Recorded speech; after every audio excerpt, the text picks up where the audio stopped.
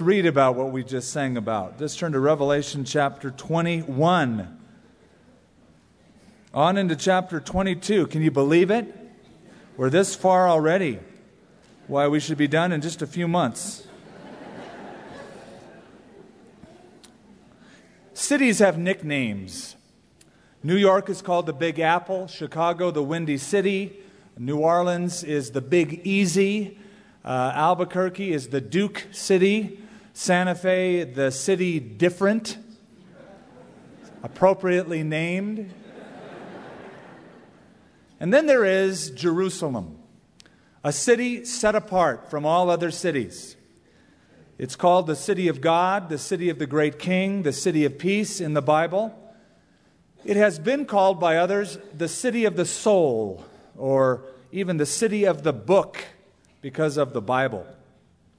The first time I visited Israel, and I've been there 18 times, the very first time it felt like home. And I remember when my wife saw Jerusalem for the very first time from the Mount of Olives, she wept.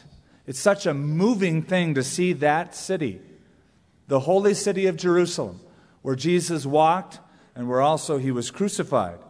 Jerusalem really can't be compared with any other city, like Rio or Paris or Rome or New York or London.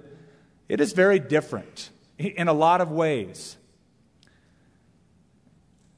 It is a place that Jesus visited. 7 times the Bible records that he visited Jerusalem, and yet with all of its earthly beauty and charm, one day he stood and wept over that city because he saw the future destruction of that city. And of course, not only was Jerusalem destroyed as Jesus predicted, but 36 times it's seen war. 17 times it has been reduced to ashes. 18 times it has risen from the ashes, and yet it always seems to be on the brink of some catastrophe, some war. Every time we have a tour to Israel, somebody toward the end gets cold feet. I'm not going to go this time. I'm going to wait till things get better over there. Have they ever, that you remember? It's always on the brink of something. Jerusalem is the geographic center of the earth biblically. In the Bible, when it talks about north, south, east, west, it's always reference point is the city of Jerusalem. A map will show you that Israel and Jerusalem is on a land bridge that connects Africa, Europe, and Asia. God said in Ezekiel 5, "Behold, I have set Jerusalem in the midst of the nations, and all of the nations round about her." Not only that, but it is the center of the earth spiritually. It's the salvation center. It's where Jesus was crucified. It's the only city on earth where Jesus was crucified, where the sins of the world were put upon the Son of God. It is also the storm center of the world prophetically. Every statesman, every world representative realizes that we better watch the Middle East. That what happens in Africa or even the Soviet bloc or even Eastern Europe won't cause or not cause world peace, but that Jerusalem is the center gem in what is at stake concerning world peace. Zechariah said, "I will make Jerusalem a heavy stone for all peoples." And year by year it's becoming that, isn't it? In the end times we know that Jerusalem will be the very vortex of activity. But then also, and this is really where our study begins, Jerusalem is the glory center of the world ultimately. Jesus will rule and reign from Mount Zion in the millennium, the 1,000-year reign of Christ on earth. The nations, it says, will flow to Jerusalem. The law will go forth from Zion, and the word of the Lord from Jerusalem. Not only in the millennium, but then after the millennium, when a new heaven and a new earth are created, we see this new Jerusalem descending from heaven toward the new earth that God created. That's mentioned up in verse 2, and we pick up our study today in verse 9. Before we jump into it, though, let me just say that right now in Jerusalem, there is a kingless throne. It's called the throne of David. It hasn't been occupied for 2,500 years. even though God promised that somebody from the lineage of King David would sit upon the throne to rule and reign. There's a kingless throne in Jerusalem today, waiting to be occupied. Also today in heaven, there's a throneless king, Jesus Christ. And when the kingless throne and the throneless king come together, and one day they will, that's where you will have utopia. That's where you will have millennium, and even after that, the new heaven and the new earth. And that's what we look at today. It's the new Jerusalem coming down out of heaven. Today, we're going to look at verses 9 of chapter 21 through chapter 22, verse 5. It is a pretty straightforward description. We don't have to give much comment on it. It's simply a description of this future city. It's described from the outside, and then it's described from the inside. And so we want to take a tour of this city.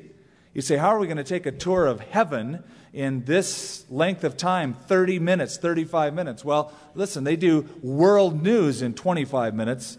I think we can at least take some kind of an overview tour of this. As a reminder, at this point, the rapture has happened, the tribulation is over, the judgments are over, the millennium is over, and a new heaven and a new earth are created. And what we have described is simply part of eternity. It's called the New Jerusalem. It's a city that comes out of heaven to the new earth. It's only part of it. It's not all of it. It is what is described. And Jesus promised us this. Remember, he said, "In my Father's house there are many mansions." Better translation is rooms. In fact, mansions has got to be the worst translation of all of that verse that I've ever seen, because, think of it, it didn't even make sense in English. In my Father's house are mansions. How do you have mansions inside of a house? Better translated, abiding places, spaces, rooms. And what is promised by Jesus in John 14 is described by John in this vision given to him from Jesus Christ. We get the description. Verse 9. First of all, we see the meaning of the city. Then one of the 7 angels who had the 7 bowls, we haven't seen him for 1,000 years. Now he's back. Filled with the 7 last plagues, came to me and talked with me, saying, "Come, I will show you the bride, the Lamb's wife." And he carried me away in the Spirit to a great and high mountain and showed me the great city, the holy Jerusalem, descending out of heaven from God. Now, this is a strange way to describe a town, a city, as a bride, as a wife. We know that's a metaphor already. We know that that is a description of the people of God. So why is the city called the bride? Simply because it's described by the character of its occupants. This is the bride city. This is the place that Jesus has prepared for his people. He promised it, and now it is described. One of God's favorite names for you and for me is his bride. Isn't that a great term to describe people? Think of it.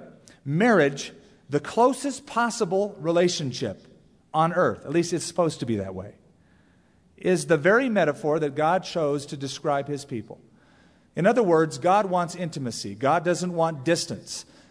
The term, the bride of Christ, for God's people, closes the gap that exists. So many people have a long-distance relationship with God. It's God at a distance.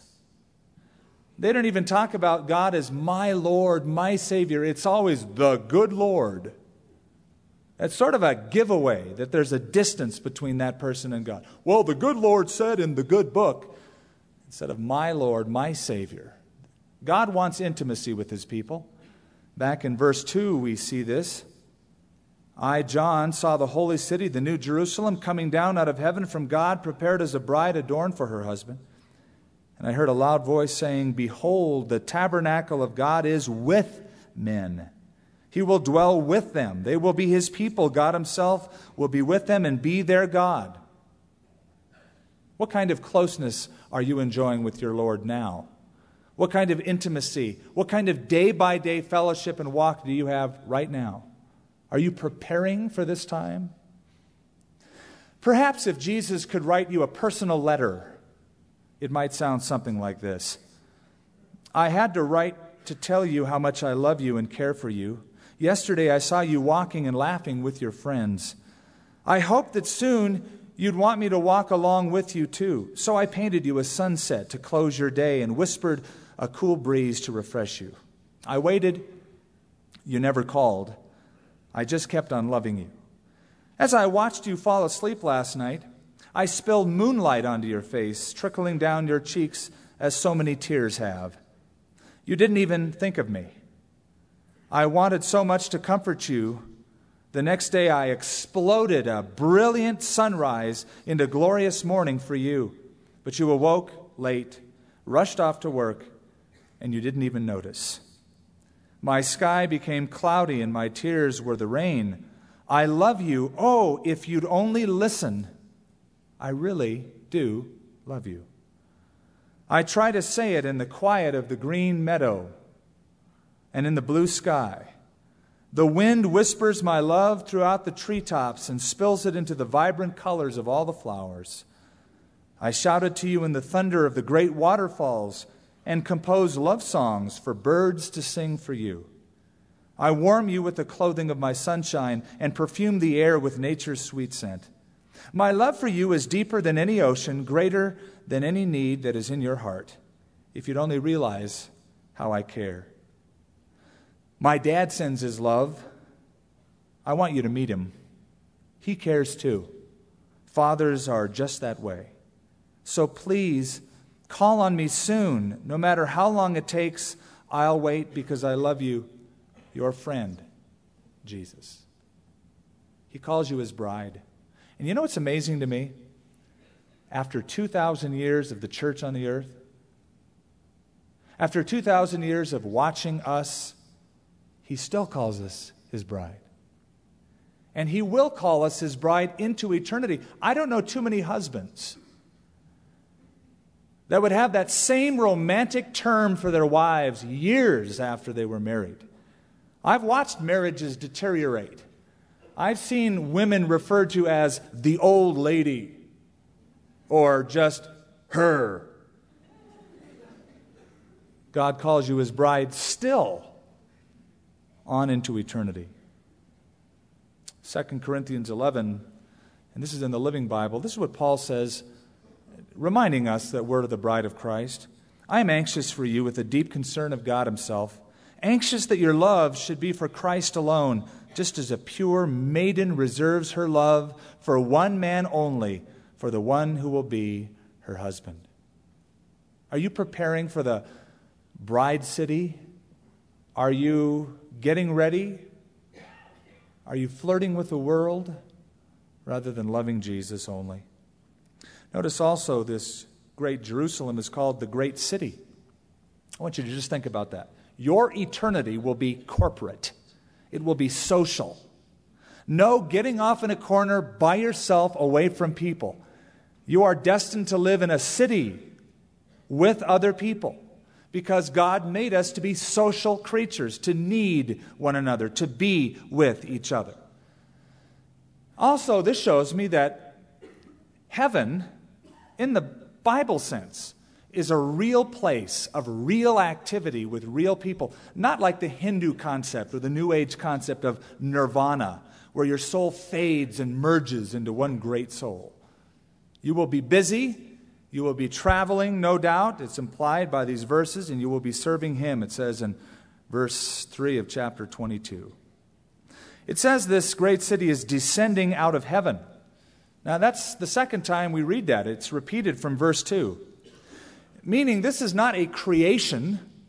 This is a presentation of something that already exists. God makes a new heaven, new earth, and then voila, out of God's heaven comes this descending city, the New Jerusalem.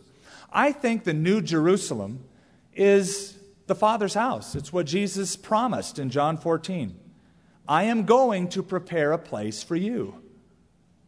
Now, there has to have been a place already existing for him to go to and prepare. It would make sense then that this New Jerusalem is the Father's house, and that when you die now, you go in spirit to that place until it is presented in the eternal state. So it comes out of heaven. Some people see it as a satellite. revolving around the new earth? Perhaps it does. Perhaps it settles into the new earth somehow, and it becomes permanent. We don't know. It'll be awesome, whatever it is. So that is the meaning of the city. Let's now look at the magnificence of it. Verse 11. It says, having the glory of God, her light was like a most precious stone, like a jasper stone, clear as crystal. The chief characteristic of this magnificent city is it has the glory of God. Nothing like that could be said of any town, city that we've ever seen on this earth. That's the overarching characteristic. It has the glory of God flashing into all places. And notice how John describes it. He says, its light, or her light, was like a most precious stone. He chose a very interesting word. The word light, phoster, illuminator. Illuminator. It describes something in which light is concentrated and from which light radiates, like a light bulb. It's not light shining on it, refracting or reflecting. It's light originating from it. Let's move ahead to to verse 23, chapter 21. The city had no need of the sun or the moon to shine in it, for the glory of God illuminated it. The Lamb is its light. So, rather than the moon having the reflection of the sun, rather than the sun generating light by combustion, the source of light is the Lamb. It's God Himself, and it radiates into all of eternity. And John says, it looked to me like a precious stone. When I looked at it from afar, it's like this gem coming out of heaven, like jasper. When you think of jasper in modern terms, you think of an opaque, whitish, yellow kind of a stone, but ancient jasper, the Greek word jaspis, was crystal clear, probably referring to a diamond. That's what was so dazzling to John. It's like this huge, and I mean huge, we'll see in a minute, diamond descending out of heaven, coming to the earth, with walls and with gates and angels, but clear as crystal, this radiating, iridescent diamond. I remember my first experience with diamonds. Now, I know nothing much about diamonds. I know a little more than I did, but when I asked my wife to be my wife, I knew that I had to go out and get a ring. It's part of the deal. So I went hunting for rings, diamond rings. Man, are they expensive. I got an education. I must have spent $300 on that ring. It's about all I had. It wasn't a very big diamond. In fact, today we have taken her ring, and that diamond, that tiny little diamond, is in my ring. I got her a new one since then. A very tiny little diamond. It's not really white, it's yellowish white. What did I know? Value of diamonds are determined by size and clarity, not only cut, clarity. So the bigger it is, the clearer it is. It's graded, and when it's the clearest possible diamond, no flaws, just crystal clear, it's called a perfect gem. And it's perfectly ridiculous what it costs. I've never seen the value of a diamond. I've never understood it. All I know is that you get a good one, it's like, wow. Now, John sees this cube, 1,500 square, 1,500 miles high, wide, we'll see that in a minute, diamond coming out of heaven, like this gem, the bride city adorned for her husband. Beautiful, beautiful city. You know that God loves beauty? We're going to see that in the description of this city. You look around and you know that God loves beauty. In eternity, God will demonstrate His beauty by these kinds of things that only tickle the imagination. But you know, as I look outside or I go to the mountains or go to the beach and I see what God has made, I think, God loves creative beauty. And think of it this way. God spoke into existence the present heavens and earth in 6 days. He said, light be, light was. This be, boom, it happened. 6 days work. Pretty good for 6 days work. Pretty good for a week.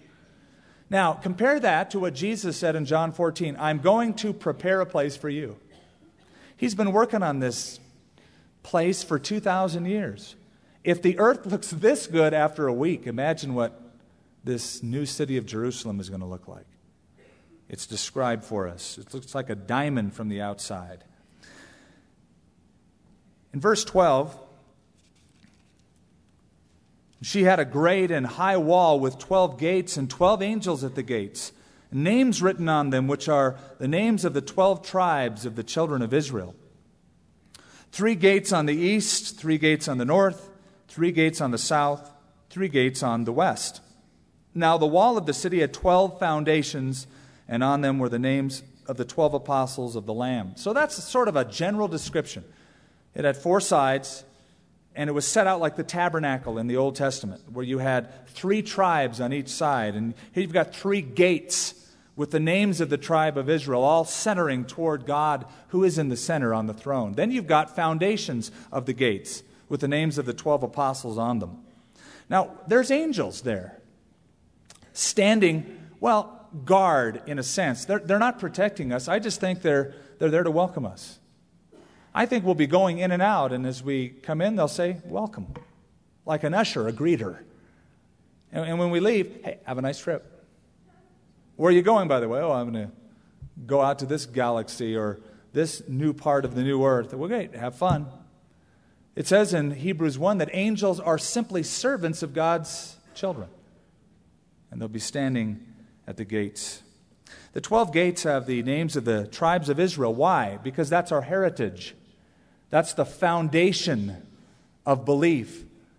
The Messianic age was predicted and promised to Israel. The prophets came from Israel. The Old Testament and the New Testament are so combined. The foundation of the New Testament is the Old. And God had a unique covenant with the 12 tribes of Israel. And to show our spiritual heritage for all of eternity, there will be the tribes of Israel inscribed on the gates of the New Jerusalem. By the way, the reason I love Israel so much and travel there so much isn't because it's just cool that Jesus walked there. But God does have a covenant with the Jews that is still in place today. And He bears testimony to that in eternity.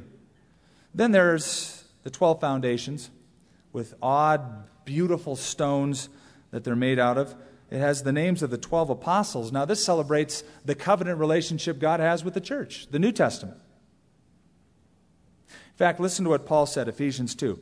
Therefore, you are no longer strangers and foreigners, but fellow citizens with the saints, members of the household of God, having been built on the foundation of the apostles. Our faith is built upon the doctrines, the teachings, the eyewitness accounts of the apostles at the time of Jesus Christ. They wrote the first documents of the church and doctrines of the church. They organized the first assemblies. They were among the first martyrs. From a human standpoint, this is the foundation. Brings up a vital question I'd like to pose to you. Is your faith apostolic? Is it built upon the apostles' doctrines? You know why I bring that up? Because I'm hearing a sentiment in our country more and more. Jesus is cool, He's okay, but His apostles mess things up. Paul and Peter and all of the subsequent writings, we don't follow. We just like what Jesus said. We like the red letters. God would disagree with that. In Acts chapter 2, they taught the church the apostles' doctrines. And for all of eternity in that city, the foundations of that city will have the names of the 12 apostles that God will honor. And Jesus even promised them that. So your faith must be apostolic. So we've seen then the meaning of the city. It's the bride of Christ. It's described in terms of its occupants. We have seen the magnificence of the city. Let's look at the measurement now in verse 15. He who talked with me had a gold reed to measure the city, its gates, its wall. The city is laid out as a square. Its length is as great as its breadth. And he measured the city with the reed 12,000 furlongs. Its length, its breadth, and the height are equal. Now, this is very different from the Jerusalem I have visited some 18 times. This is a big, big, big place. It's foursquare. It says here, the Greek word tetragonos, a tetragon, four-sided. Four-sided. It's a perfect cube is probably the best way to look at it. It's 12,000 furlongs. A furlong is 600 feet. That would make the city 1,500 miles wide, 1,500 miles deep, and 1,500 miles tall. 1,500 miles, the distance from Florida to Maine. This would be 2,250,000 square miles, or 150,000 times the size of London. Henry Morris, who is a scientist from Southern California, said this city could house well over 20 billion people if only 25% of the city was given over to residents. If 75% of the city was given over to streets, infrastructure, public buildings, whatever that means. But if you have 25% of this city only for people living in it, you could fit easily over 20 billion, and each person would have a cube that would be 75 acres on all faces. Now, it seems that the street, since it is so tall as it is wide, that you won't just be moving horizontally, but omnidirectionally. It seems that way, the way it's laid out. Notice the wall next. The construction, verse 18 of the wall, verse 17, then he measured its wall, 144 cubits. Cubit is 18 inches. That's 72 yards or 216 feet. According to the measure of a man, that is, of an angel. The construction of its wall was jasper. Once again, clear, diamond-like wall. The city was pure gold like clear glass. Now, think of that, 216 feet. Sound high? Not really. In fact, it sounds short. If you think of a city reaching up 1,500 miles to have a wall that's 216 feet, it sounds puny. It doesn't say that it's that high, though, does it? It just says how many cubits it is, but it doesn't say it's that high.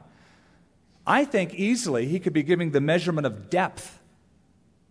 It could be 216 feet deep, and it could be, to match the city, as almost all ancient cities were, the wall jetting up with its gates 1,500 miles.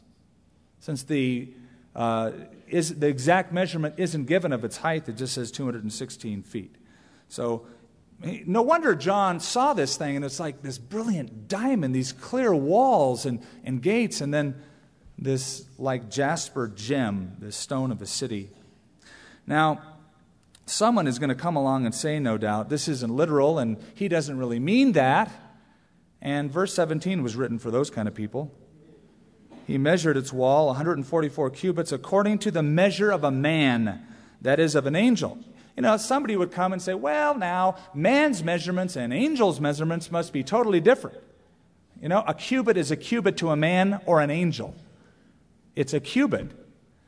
And just for those spiritualizers who would say it doesn't really mean that, it must mean something else, you know, there's enough precision and detail built into this description. It causes me to say, this is what God wanted to say. And if it doesn't mean what it says, then I have no idea what it means. And somebody will come along and say it means this, and 500 people say it means 500 other things. I think this is what it means. I think it's this cube, this beautiful, iridescent, translucent diamond. Notice everything has perfect symmetry, order, balance. You know, that's the mind of God. God is the God who brings order, symmetry, and balance. He did it in creation, didn't he? There was chaos, and then God created the heavens and the earth, brought order to chaos. That's what God does. He doesn't bring chaos to order. And you can tell a person's life who's touched by God, more and more, that life should reflect the mind of God, symmetry, order, balance, rather than chaos. It's the mind of God. It will be in the city of God. So that's the meaning, the magnificence, the measurement of the city. Let's go look at the materials. Look back at verse 18. The city was pure gold like clear glass. Does that make sense? Have you ever seen gold that you can see through? Gold is opaque, not transparent or translucent. So this is gold that you can see through. You've never seen it before, but you're going to live in it. radiating from the Lamb, radiating from God, going through the translucent, transparent gold of the streets of the city, through the clear diamond-like walls. Now, somebody's going to read this and say, the thing that bothers me is there doesn't seem to be much privacy. If light is at its center, the Lamb, the Father, and it goes through streets and through the city and through the gates and through the walls and illuminates all of creation, no privacy. You're not going to need any. It's not going to be a point, obviously. It's certainly nothing to worry about. The foundation stones are given, and I'm not going to describe all of them. I tried to do that in first service, and I don't think it's really important, all that. Just, there's a whole lot of colors. It's enough to say. Well, let's read it. The foundations of the wall were adorned with all kinds of precious stones. The first foundation was jasper, the second sapphire, the third chalcedony, the fourth emerald, the fifth sardonyx, the sixth sardius, the seventh chrysolite, the eighth beryl, the ninth topaz, the 10th chrysoprase, the 11th jacinth, the 12th amethyst. I want to draw your attention to verse 21. The 12 gates were 12 pearls. Now, no doubt, this is where the idea of the pearly gates comes from. But notice it's not pearly gates, they're pearl gates. One solid pearl. The 12 gates were 12 pearls. Each individual gate was one pearl. Now, if the walls that high, 1,500 miles, that's a big pearl.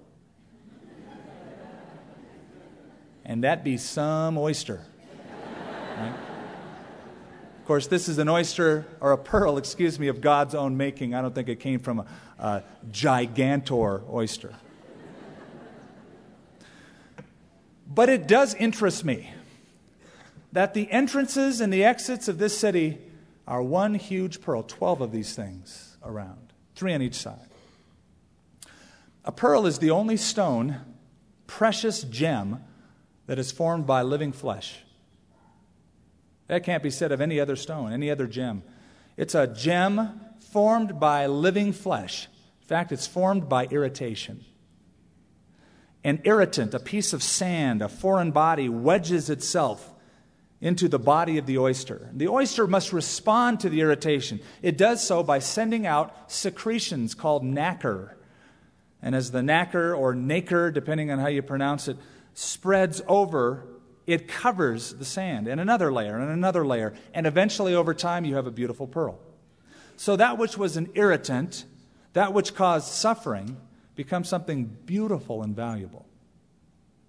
That's what an oyster produces. The pearl is the answer of the oyster to an irritation, and the New Jerusalem is God's answer to humanity that has crucified His Son. He covers it. He lavishes beauty upon it. And how like God to have the gates of this city pearls.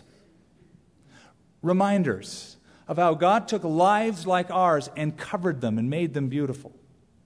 These magnificent gates, speaking of magnificent suffering, showing us that the only entrance to God's presence is by the suffering of the Lamb of God. I think it's a testimony for all of eternity. He was bruised for our transgressions, wounded for our sins.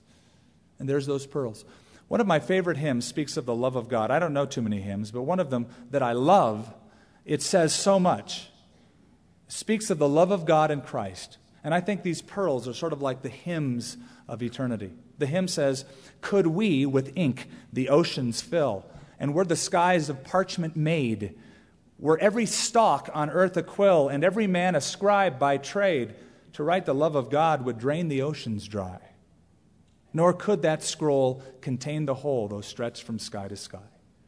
The love of God in sending His Son to take creatures like us and save us, and forever that reminder. We get in, we come close to God by the work of Jesus Christ. Well, that's the view from the outside. Ready to take a quick tour inside? Let's look inside. The marvels of the city are given in verse 22. "I saw no temple in it, for the Lord God Almighty and the Lamb are its temple. The city had no need of sun or moon to shine in it, for the glory of God illuminated it. The Lamb is its light. And the nations who are saved shall walk in its light, and the kings of the earth shall bring honor into it. Its gates shall not be shut at all by day. There shall be no night there, and they shall bring the glory and the honor of the nations into it. But there shall be by no means enter it anything that defiles or causes an abomination or lie, but only those who are written in the Lamb's book of life. These are the marvels of the city. First of all, in looking for a place to worship, the adoration of the city. He looks for a temple. Why? Because every ancient city had many temples. The city of Jerusalem had a temple, but this New Jerusalem has no temple. Doesn't need a temple. Doesn't need a church. Doesn't need a cathedral. Doesn't need a home Bible study meeting place, because God is ever present personally with His people. And Revelation 7 says He will spread His tabernacle over them. He will expand His temple so that all of the universe is His temple. You can't get away from God's presence. To have a church or cathedral or PA system in eternity would be a distraction. There will be perfect communion. No temple needed. The light we've already seen, that's in verse 23. Notice it says, though the Lamb is its light. Now, in eternity, Jesus Christ, the Lamb, will be having the glory that He had before He came to earth. Remember, He prayed, Lord, give to me the glory that I once had with you before the world was. Here the prayer is answered. Light emanates not only from the Father, but from the Son. The Lamb is its light. When Jesus was on the earth, He was God, He was deity, but the deity was veiled. It was not void, it was veiled. He still created miracles, He could still read minds, but it was veiled. So much so that every now and then the veil was lifted and blew the disciples' mind. The Mount of Transfiguration, they see Jesus transfigured in brilliant light, like the light of the sun, transfigured with Moses and Elijah. And it's really not a wonder that Jesus shined on the Mount of Transfiguration. The marvel, the wonder is that He didn't shine all the time, because He was veiled. In eternity, the veil is lifted, and the Lamb is the light of eternity. Notice the access of the city to everyone, all the nations. It says all the nations will walk in its light. They bring their glory into it, verse 26. Let me tell you what that means. The word nations is ethne, ethnos, ethnic groups. The nations, Gentiles, Jews, people from every tribe, every tongue, every nation, gather together. In other words, heaven is not limited to one group. It's not a supremacist state.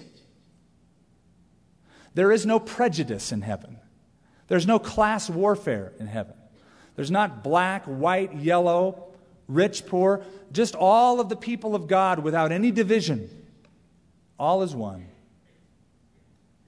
You know, in the days after the Civil War, when there was a lot of tension, mega tension over color, at an upscale town in Richmond, Virginia, it was a church service, and the people were coming forward to celebrate communion, and row after row of people, that's how they did it back then. The row would come forward and have communion, kneeling on the steps, and then go back, and then the next row would come. All people filing next to each other, kneeling next to each other in harmony and communion, having the Lord's table. A black man got up and walked down the aisle, alone. As he walked down the aisle, people sort of gripped their pews, felt tension. Nobody would come with him. Nobody would kneel with him. Then one military man in a uniform got up. He was tall, stately, walked to the front and knelt with that black man to have communion. When he got up, the people realized who that man was. It was General Robert E. Lee. The general saying, we're at the Lord's table. We are one. There is no division at the Lord's table. In heaven, there will be no tension. There will be no shame. We will all be one, walking in the light of the Lamb. Let's quickly now look at the first 5 verses of chapter 22 and see the main street of the city. Every city has a main drag, and so does this one. It was already mentioned back in verse 21. But now it says, and he showed me a pure river of water of life, clear as crystal, proceeding from the throne of God and of the Lamb.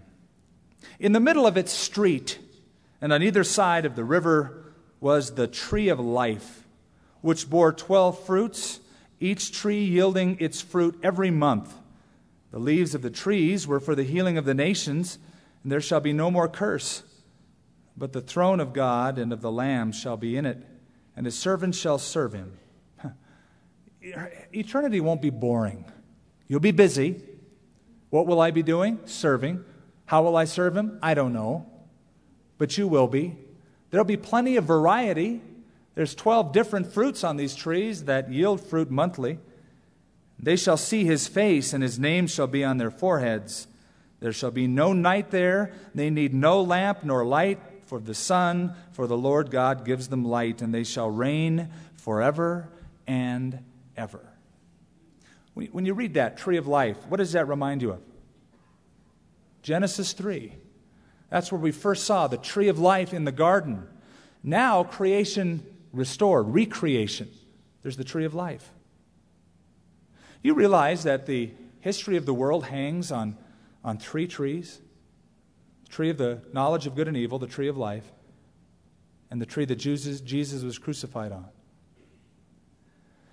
The first tree, the tree of the knowledge of good and evil, was the place where salvation was sort of lost for man, where the reins went back to Satan, where man sinned, and that tree took away man's spiritual life. The second tree, the tree of life, was kept from man, lest he live forever in his sin. But that third tree, the cross of Jesus Christ, was the tree that brought us back to life. And now in the end, in heaven, there is that tree of life, standing and restored. Notice 12 kinds of fruit, one for each month. You say, now wait a minute. I thought you said this was eternity, the eternal state. It says month here. See, we found something. It says month. Well, I think that's put there just to show us there are going to be cycles. It's going to be different. 12 different cycles or phases, and it's put in anthropomorphic terms that men relate to. God, eternity, things that we can't relate to have to be described in terms that we can relate to. And so it simply says one for each month. Regular cycle of provision filled with variety. Next question would be, wait a minute, it says there's no curse. Why do they need healing? It says it's for the healing of the nations. If there's no death, no curse, no disease, why do you need healing? The word healing is therapia, therapy. It's something that adds vigor to life, health to life. It's like taking vitamins. You don't take vitamins to cure a disease. You take them to add a supplement to your life, to add vigor, enhance your life. So it means health-giving, life-giving. It will enhance your eternal life. So what a city. Really, you can't say any more. We could talk and conjecture about the rest, but it's just described, inside and outside. That's the Father's house. That's where Jesus prepared for you to walk in with him. What a city. Better than Rio, better than Rome, better than London, better than Santa Fe, Los Angeles. Have you chosen this city? Jerusalem has always been the choice of God. Why not the choice of man? When you choose God, he has in store for you this city. And this city will always satisfy you. Why? Because it says there's the river of water of life, clear as crystal. It doesn't say there's H2O there. This is called the river of water of life, whatever that is, clear as crystal, coming from the throne of God. It could have spiritual significance. Jesus said a man must be born of water and the Spirit. Jesus said in John chapter 7 to all of the people in Jerusalem on the feast that if you believe in him, out of your innermost being will flow rivers of living water. Do you ever have water dripping out of your body? That's not the intent. It's spiritual refreshment. And when you come to Jesus Christ, there's a spiritual refreshment, a satisfaction that comes because whatever you drink of in this world, you'll always thirst again. You'll always thirst again. Paul Harvey on the radio told his radio audience, described how an Eskimo kills a wolf. He said, first the Eskimo coats his knife blade with animal blood and allows it to freeze. Then he adds another layer of blood and another until the blade is completely concealed by frozen blood. Next, the hunter fixes his knife in the ground with the blade standing up. When a wolf follows his sensitive nose to the source of the scent and discovers the bait, he licks it, tasting the fresh, frozen blood. He begins to lick faster, more and more vigorously, lapping the blade until the keen edge of the blade is bare. Feverishly now, harder and harder, the wolf licks the blade in the Arctic night. So great becomes his craving for blood that the wolf doesn't notice the razor-sharp sting of the naked blade on his tongue, nor does he recognize the instant at which his insatiable thirst is being satisfied by his own warm blood. His carnivorous appetite just craves more until the dawn finds him dead in the snow. Satan will come along and feed your taste, your crave of sin. He'll put something in front of you and go, lick this. And we go, okay. Because he knows that once we taste of it, we'll crave more and more. But we're never satisfied. We always have to have more. It becomes ensnaring and trapping. But a life following Jesus Christ satisfies you now. Life-giving water comes from you to others. And in eternity will be this water of life that speaks of the satisfying nature of a relationship with God. If you don't have that today, you can come to the waters. The invitation is open. One day it will be too late, but it's not too late now. This is time and space. We've just spoken about eternity. In time and space, you've got a choice. In eternity, you never will. But God has given you this opportunity this morning. And if you don't know Jesus Christ, come to Him. Father, we thank you this morning for the brief tour of the city of the future, the New Jerusalem coming down out of heaven to a new earth. The Father's house, many rooms, beautiful like a diamond, reflecting your glory, your character throughout all of that new creation. We read about it, and still, with the description, it's hard to fathom.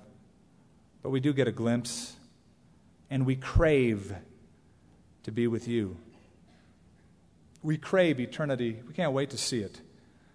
Lord, I pray that our craving for sin and the flesh and that which displeases you would lose its appeal, and our craving for the things of God would increase their appeal in our lives. In Jesus' name, amen. Amen.